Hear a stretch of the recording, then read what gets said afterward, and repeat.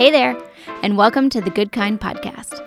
At GoodKind, we are all about helping people cultivate the good kind of habits and holiday practices that allow them to engage with God and one another throughout the year. To learn more about us and the products we make, go to www.goodkind.shop and follow us on social media. We hope you enjoy today's episode of the GoodKind podcast. Hey, everybody, and welcome to the GoodKind podcast. My name is Clayton Green, which I apparently almost forgot there for a second, and I'm here with two of my friends, Brian Turney and Chris Papalardo. What's up, guys? How you doing? Hey. Morning, Clayton. I would never forget you. Oh, thank you. So sweet.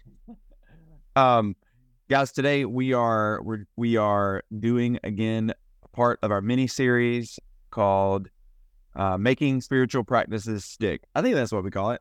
We're going through a bunch of different kind of habit science things that help you be more consistent with habits, and we're applying it in spiritual practice, right? So environment matters for how consistent you're going to be with a new habit you're creating. A tangible thing can remind you to do it. How easy it is makes it more consistent at doing a spiritual practice. We're kind of going through all of those different ones. Chris, so far, what's been your favorite one?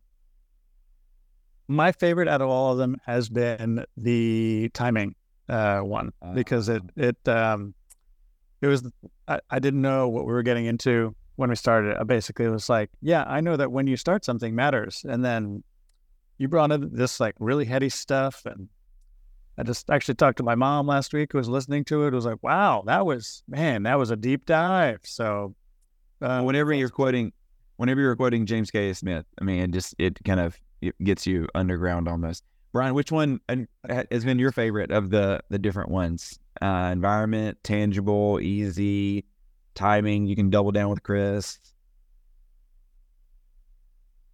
I think easy has been fun. Yeah, I like that one. I thought we had a good convo, and just helpful to be reminded of it doesn't have to be as hard as we often try to make it. So. Oh, totally. Yeah. And my favorite so far has been the environment one, space. We're talking about like the actual physical space that you're in. It was my favorite before we started, and it's still my favorite. But what you said there, Brian, is super interesting for today. Today we're talking about playfulness. You said easy makes it fun. I will say a quote later that fun is a surrogate for easy. That sometimes there's going to be some overlap in these things, that making something easier makes it more likely that it can be fun. The more complex something is, the harder it is for that thing to be fun. And also, admittedly, playfulness, if you pick up a book on creating habits, it's probably not going to have a chapter in it on playfulness. We are intrigued by this idea of playfulness because of a couple of different reasons. One, we are ourselves playful. Everybody on the GoodKind team is playful. Chris, you write playfully. And so that makes us trend that direction. And it also has helped us, second point, include our families more. I mean, all of the three of us, we have elementary age and a middle schooler, Brian, kids. And so there is a playfulness that is natural, a childlikeness that is naturally predisposes to play, right? That's how they do their work is play up to a certain point when we teach it out of them, which is what we'll talk about here today a little bit. So I went through, read a couple different books on play and fun, felt like I was kind of uneducating myself. Because here's the big thing that all of these books on playfulness and fun say is essentially we're too serious and we work too much. And those two things like feed on each other. And I am speaking specifically on the culture in America where it's like you work so much, you're so serious, you got to be serious to be respected, to work more. And there's just kind of this stacking on top of each other that makes everyone too serious. Chris, is that what everybody else is doing? And we've avoided it and we're still playful? What's going on here? Explain your experience of work and fun and play.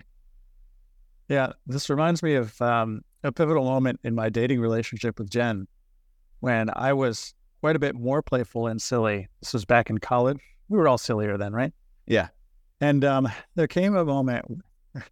I had this habit of going to Goodwill and buying random stuff and wearing it just to be like, look, appearances don't matter. I'm silly. So I think one day I was wearing a white pleather vest, no shirt underneath, and some green Santa Claus pants. And it looked as absurd as it sounds. Yeah. I had half a beard at the time because I had shaved just the right half and the left half was still there. So I looked a sight. And Jen, who very much loved me at the time and loves me still, she said to me, she was like, I think you might need to choose between people thinking you're funny and people taking you seriously.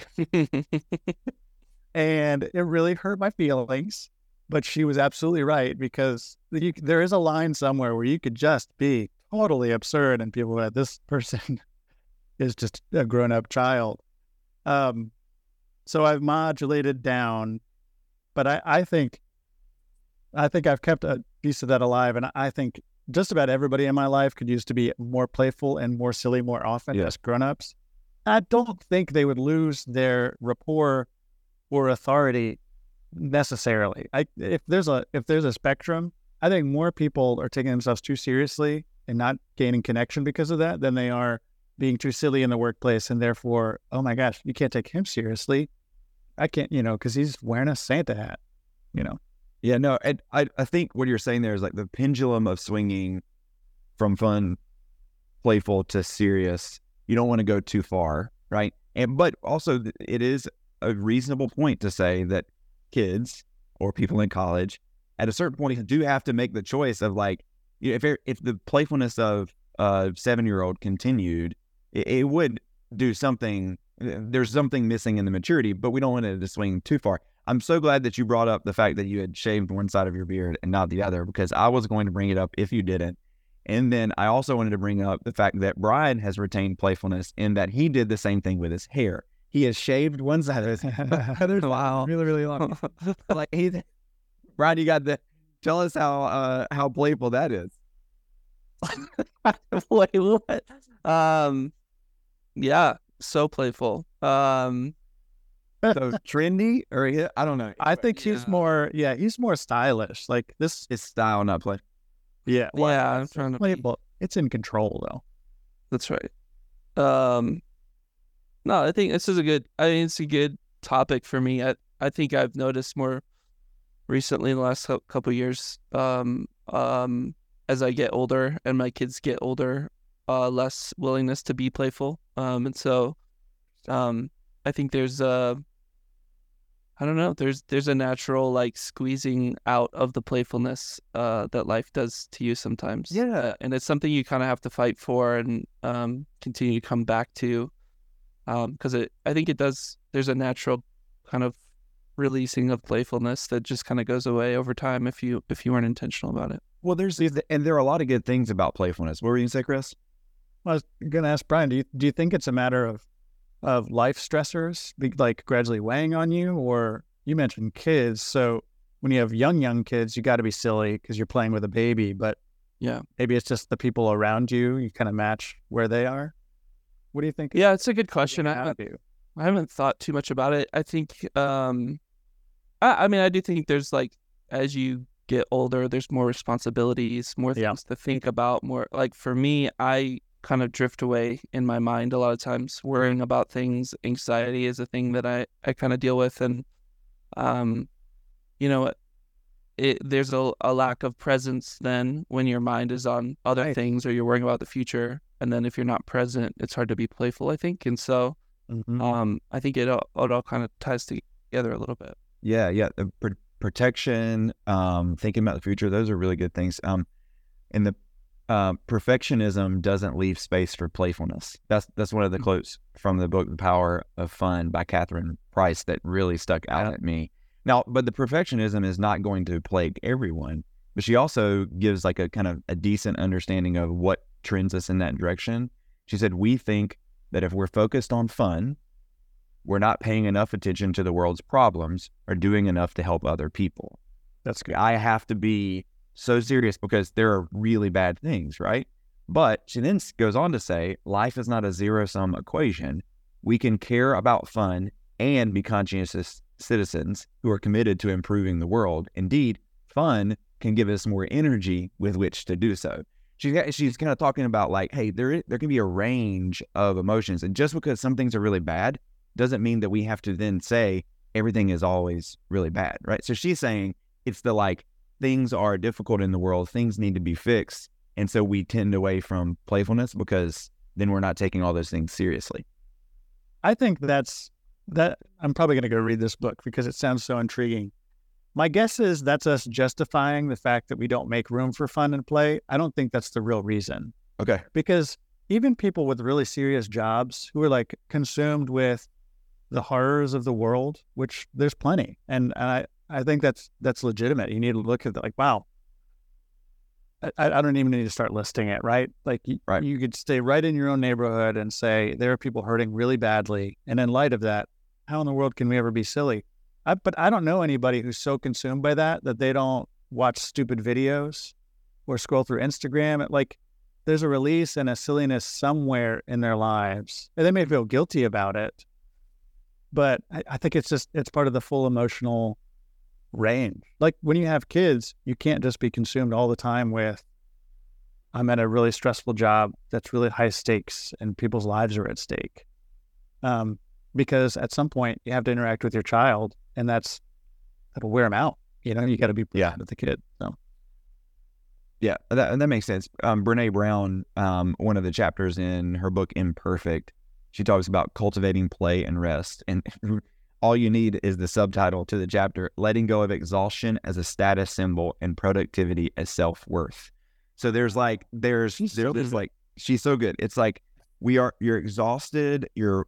Brian, we're worried.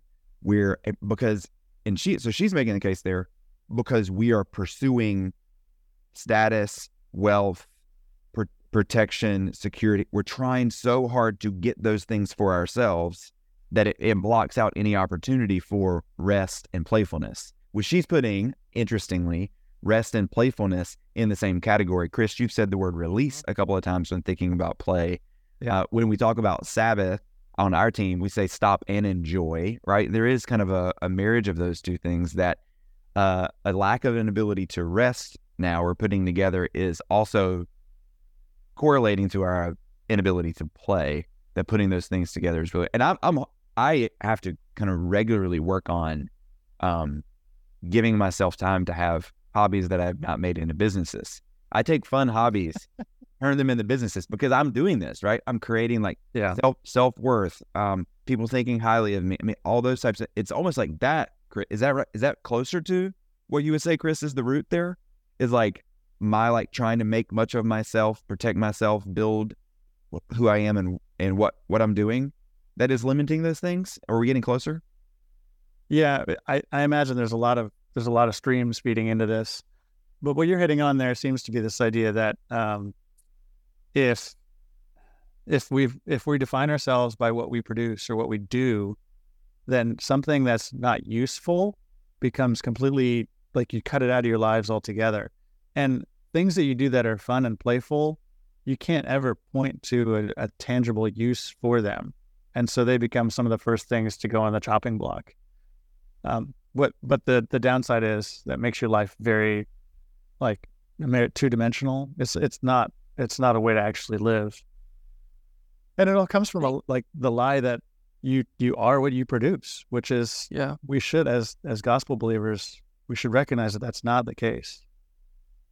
Yeah, I think it's interesting to think about playfulness not being like a value maybe within like the status world, and as you're trying to move up and level up or appear a certain way, and then thinking about the role of friendship and community in that, where it's like, how many of these safe relationships or safe places do we have where it's like I can show up authentically playful and it's okay, versus like I'm meeting somebody new, I don't necessarily want to portray playfulness. It's not a value that the world often carries as something like, oh yeah, that's a good thing. It's like we want to be serious, we want to show that we're thoughtful or smart or whatever.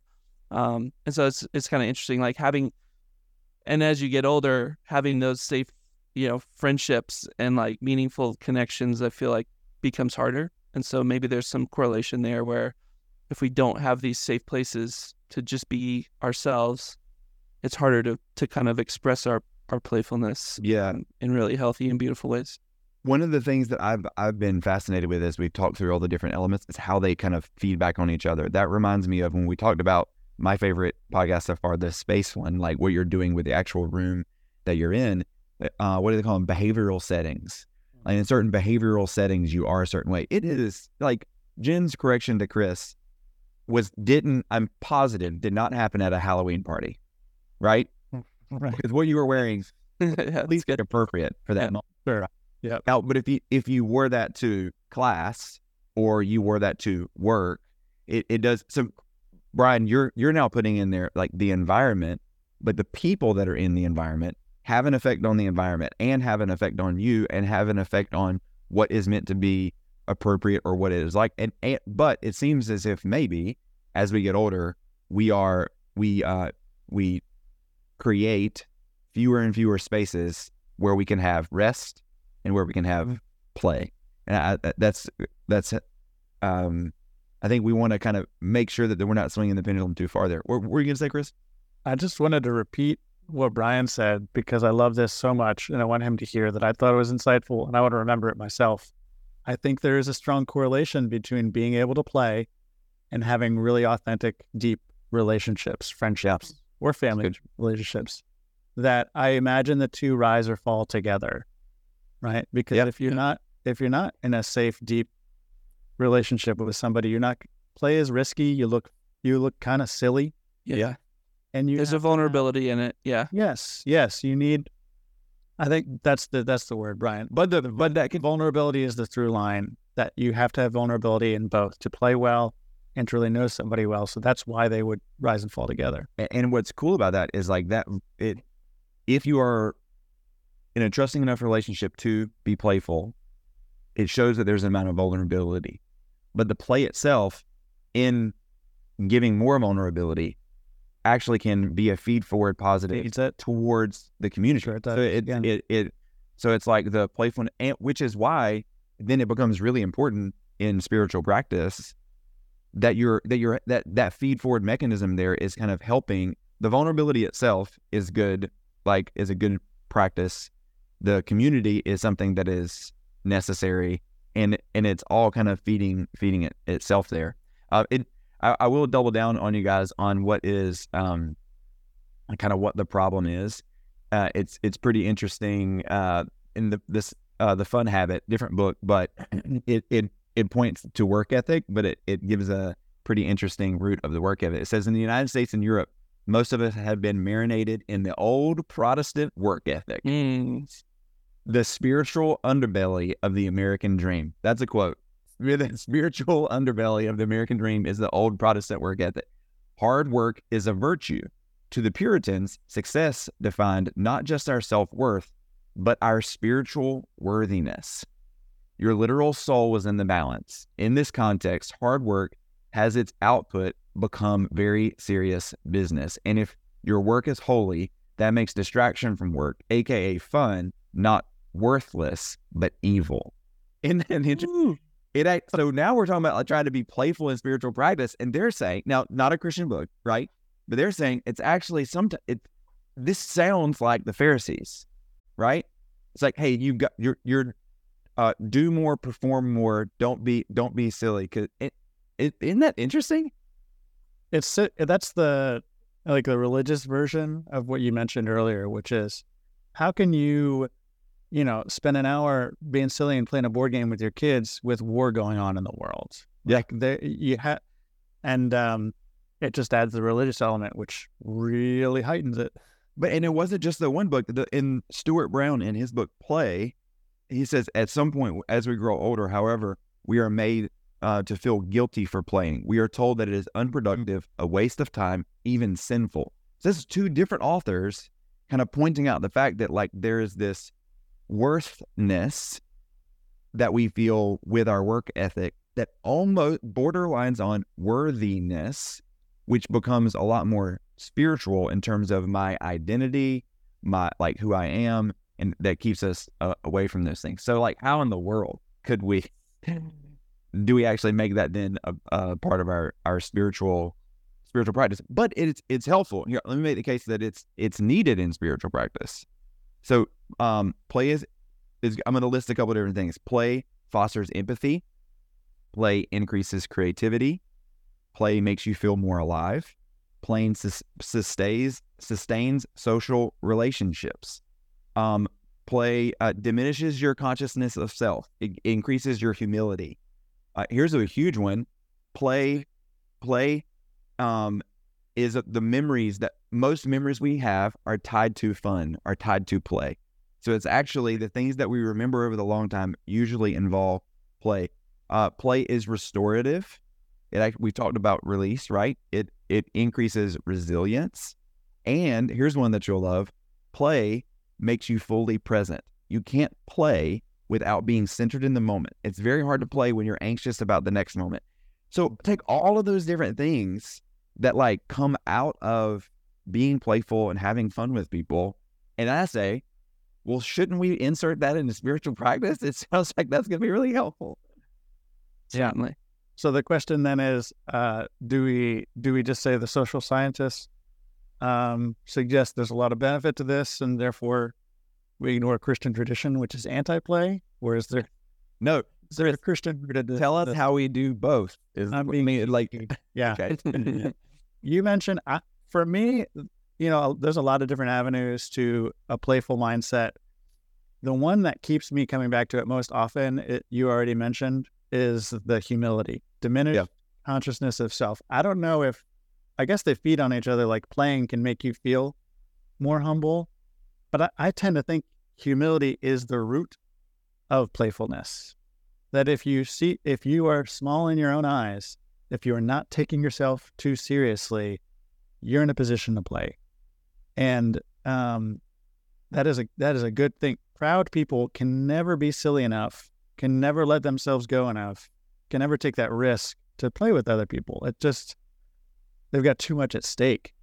But I think humble people can. So for me, humility is the root for all of this. Yeah, it kind of brings all those other things out. Brian, what about you? So like empathy, creativity, memories, relationships, restorative presence, like what how do you think that maps well with spiritual practice? Yeah. No, I agree with what Chris was saying. I was just thinking about Clayton, you and I, our family spent a week together up in the mountains in Colorado, and I was thinking about the kids playing in the lake and how cold it was.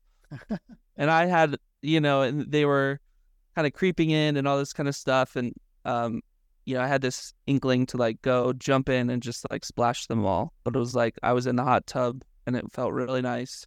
There was like this mental wall that I had to like you kind of have to push through it and just go and be ridiculous. And I was able to do that. And it was really fun. But and it's like this really like I don't know, just like a real sense of like I don't like what am I holding on to, and like what I just have to like bust through this and to kind of be authentic and be fun and to enjoy this moment and make a memory. And I think like the identity piece there, the like what are we placing our worth and how people see us, and what are we, like the things that we stack up on like our identity to kind of appear a certain way. It's like it's such a good exercise to like break that down and like trust that like who God says we are is enough. And I could just kind of show up and just be real and be goofy. And there's nothing, I don't need to impress other people, that kind of stuff. Like there's such a good benefit in kind of leaning into that stuff. So you said exercise, and that makes me connect this back to the idea of, I've heard all the time that like play for children actually equips them. You mentioned resilience, Clayton, equips them for the tough things in life. So like if you pretend to play hospital, kids will actually be more equipped in case of an emergency, that sort of thing. And I wonder, Brian, if what you're saying is a similar version of like playing allows us to break through the wall of our own reserve and absorption with self. And the stakes might be low if if you opt out of jumping into the ice cold water, that's right. Fine. But if you do that enough in those silly fun moments, that actually I think might train you in other moments when courage is required, because you've trained yourself to be like, you know what, looking like a fool doesn't matter here. Yeah. Because I've chosen to look like a fool in a lot of circumstances.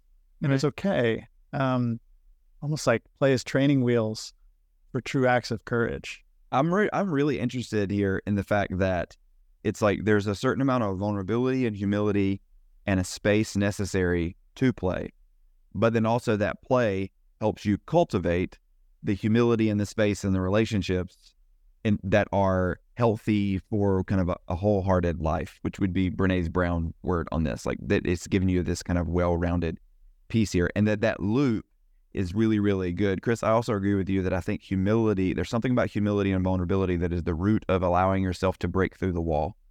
But I want to make the case, Brian, I remember, I mean, I'm trying to think of the memories from that mountain trip, and I think anybody listening could think about a most recent trip and try to think of the memories that just pop out in your mind.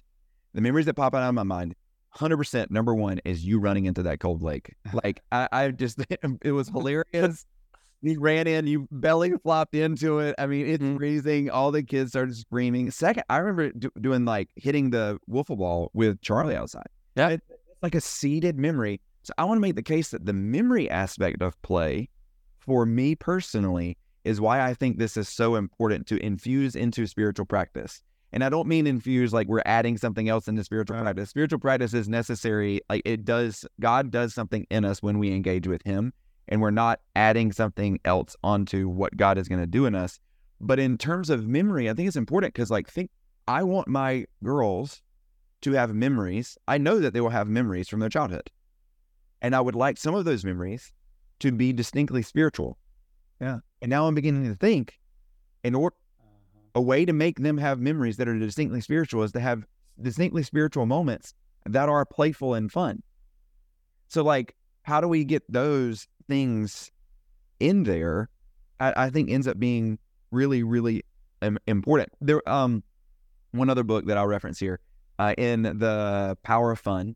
I think I've already quoted her one time, but she talks about 3 things necessary for fun. Interestingly, one of them is play, right? So she's distinguishing between the two, and we've kind of been using the words simultaneously. So to have true fun, you need playfulness. This is what we've primarily been talking about. Connection, so other people, and flow, meaning everyone's enjoying it. It's kind of a feed-forward situation. Everybody's truly in the moment or into the activity. And then she breaks down those 3 different things, and she kind of compartmentalizes them together and talks about what they are otherwise. So here's an example. Playfulness and flow together is when you engage in like a hobby by yourself, like a crossword puzzle, or you're making a craft, right? It's play, it's fun, but you're by yourself. You're not connected to anyone else. That's playfulness and flow together. You can have playful connection. She said most of the time, playful connection is in very small bursts. When you like give somebody a glance, it was playful. We're laughing at something together, and we made a connection together in that moment. That can create a memory, but that's not true fun. She wouldn't call that true fun. And then the most interesting 2 combination to me was connection and flow. So I'm connected to other people, and I'm truly embedded in the moment, and I'm vibing with the moment. And he says that can happen in an intense conversation or a religious service, for example. She's actually saying if you take the fun, if you're almost having fun, but if you take playfulness out of it, that's the Jesus stuff. I'm like, oh man, That's unfortunate. how do we put the play back in? Yeah. I don't know. You guys watched The Chosen? No. Many people have. I think it's wonderful. I've heard the book. Yeah. How many times have you said that? Once. That was my first time. I'm the first person ever to have made that joke. Yeah. Yeah, no, it's completely new. Good for you. Sorry guys, just trying to be playful. My fault. I'll be more serious. Don't apologize for that. You win. One of the beautiful things about the show is how they take just very, very straightforward, examples from the text of the Gospels, and they give it more time, and they spend a little bit of time imagining what this would have looked like in real life. And they do great research, so it tracks, and you're like, that is probably a very good guess. And there's this whole episode about Jesus with the little children, and he's very playful with them. And you have to imagine, like, if Jesus interacted with kids as much as the Gospels say he did, even said, like, the disciples were trying to keep all these kids away. And he was like, no, bring them on. Let the little children come to me. There's no way that happens where the kids really want to rush to this guy if he's boring, if it's not fun and playful. And so I think it's a shame that religion and the Jesus side of life is one where we think we can be connected and have flow. But if you play, I don't know, that's something else. It doesn't belong there. Because I don't think that's how Jesus practiced his religion, or it's not what he invites us into. Yeah, that's super interesting. That of how to think about that moment and what must be true about Jesus in that moment in order for the children to be interested in coming to him. So I think we need to make prayer more like gambling. That's what we're doing, right? Gambling, super fun. What? Lights. This is a joke.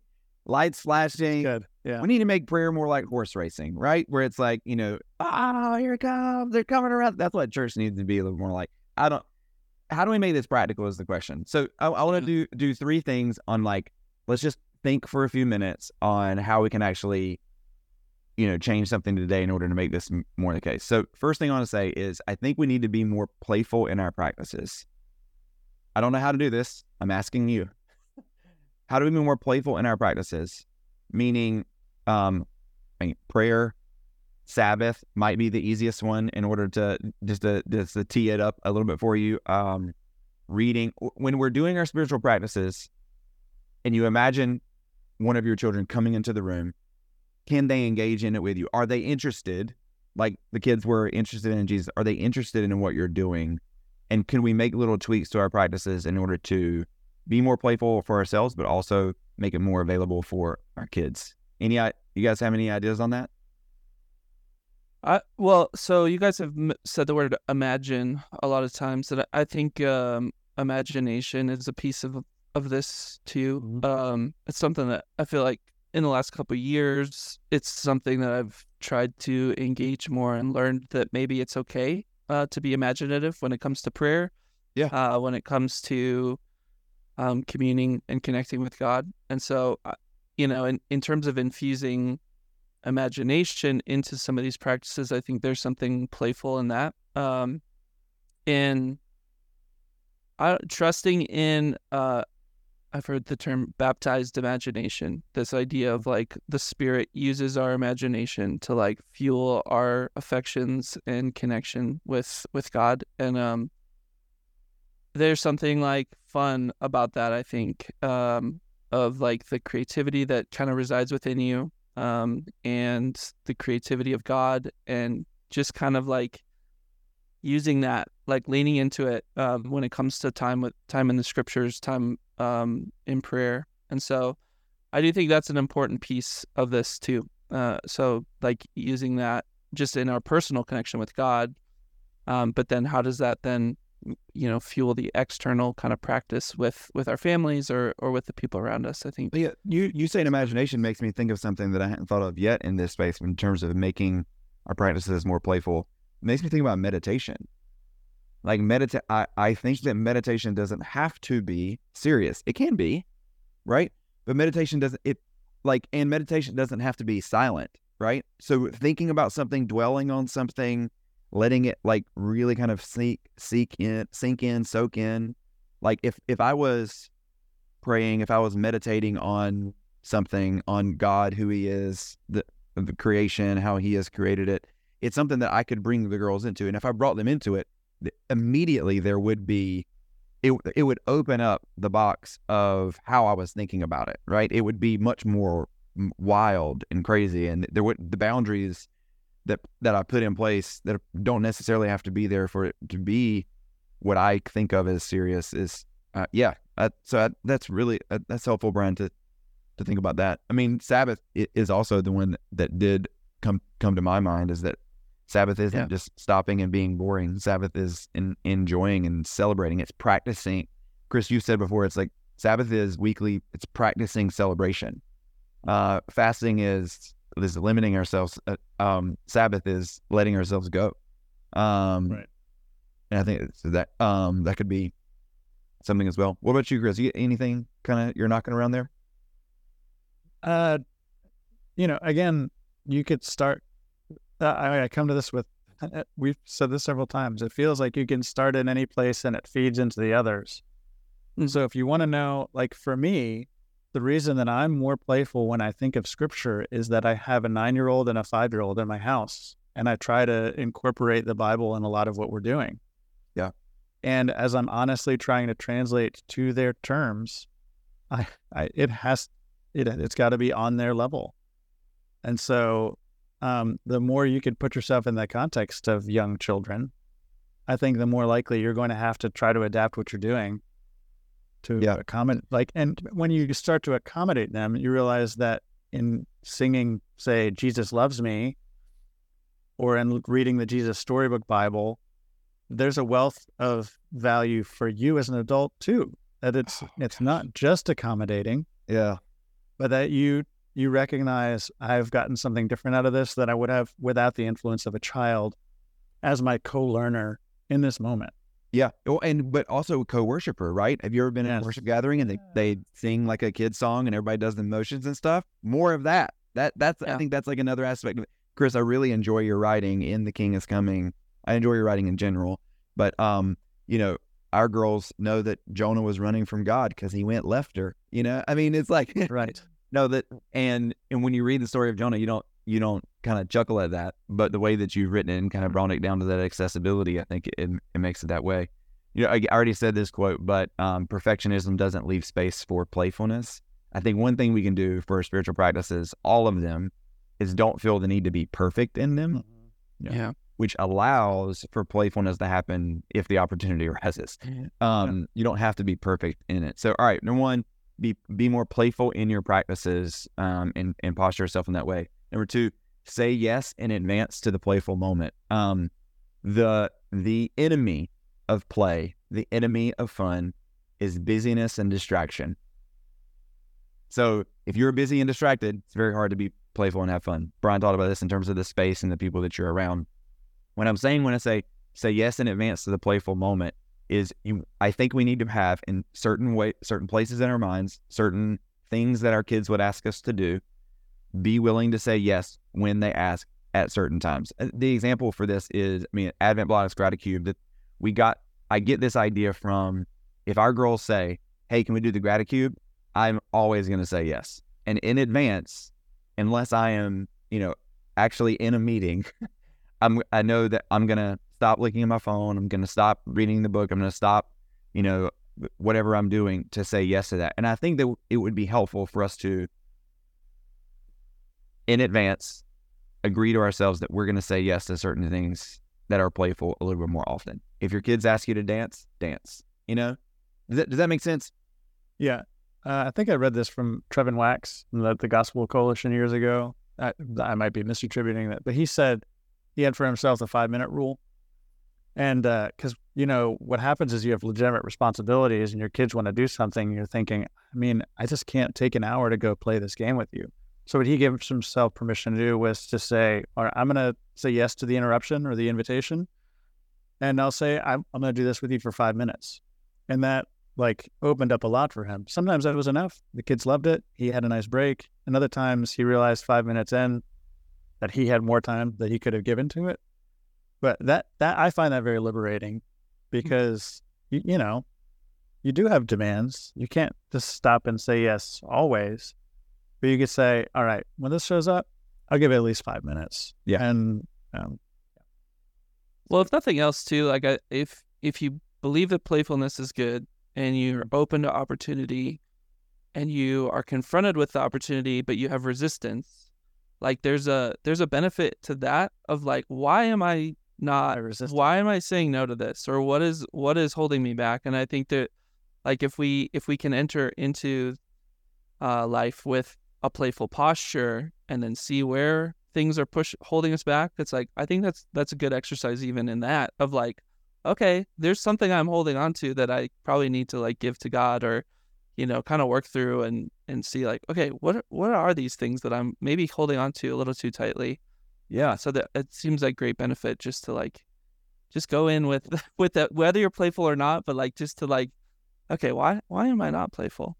Oh, that's really interesting. So it's and in particular, if you have kids, like your resistance to engaging in their playfulness, if humility is the root of playfulness, might be showing you something like you're learning from them in that moment. That's pointing out to you something that doesn't have to be there.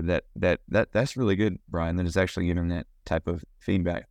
But it's not. He's right that it's a moment for introspection, and there's a lot of answers you could have to that question, which is why leaning into it, I think, is really valuable to learn about yourself. It's a moment to learn more about yourself, to pay attention to what's motivating you and what's holding you back. And we can't answer for everybody what those things will be, which is why it's really valuable to try and look into it for yourself as it comes up. And sometimes it might be, hey, we're not going to do that right now because we're not in the place for that, right? Like, hey, let's play and dance to this Taylor Swift song. It's like, sweetheart, we're at a funeral right now, so we're not. Right. Yeah. Yeah. So it's not that the kids are getting it's not always bad. Getting it all right. But we do have to follow them. So this is the last thing. So it's say be more playful in your practices. Say yes in advance to the playful moment, and then almost doubling down on that. Follow the fun. And that means often following your kids into the fun. The kids were in the lake first, right, Ryan? And then you said, all right, well, I guess I'm going to push through that and go into it.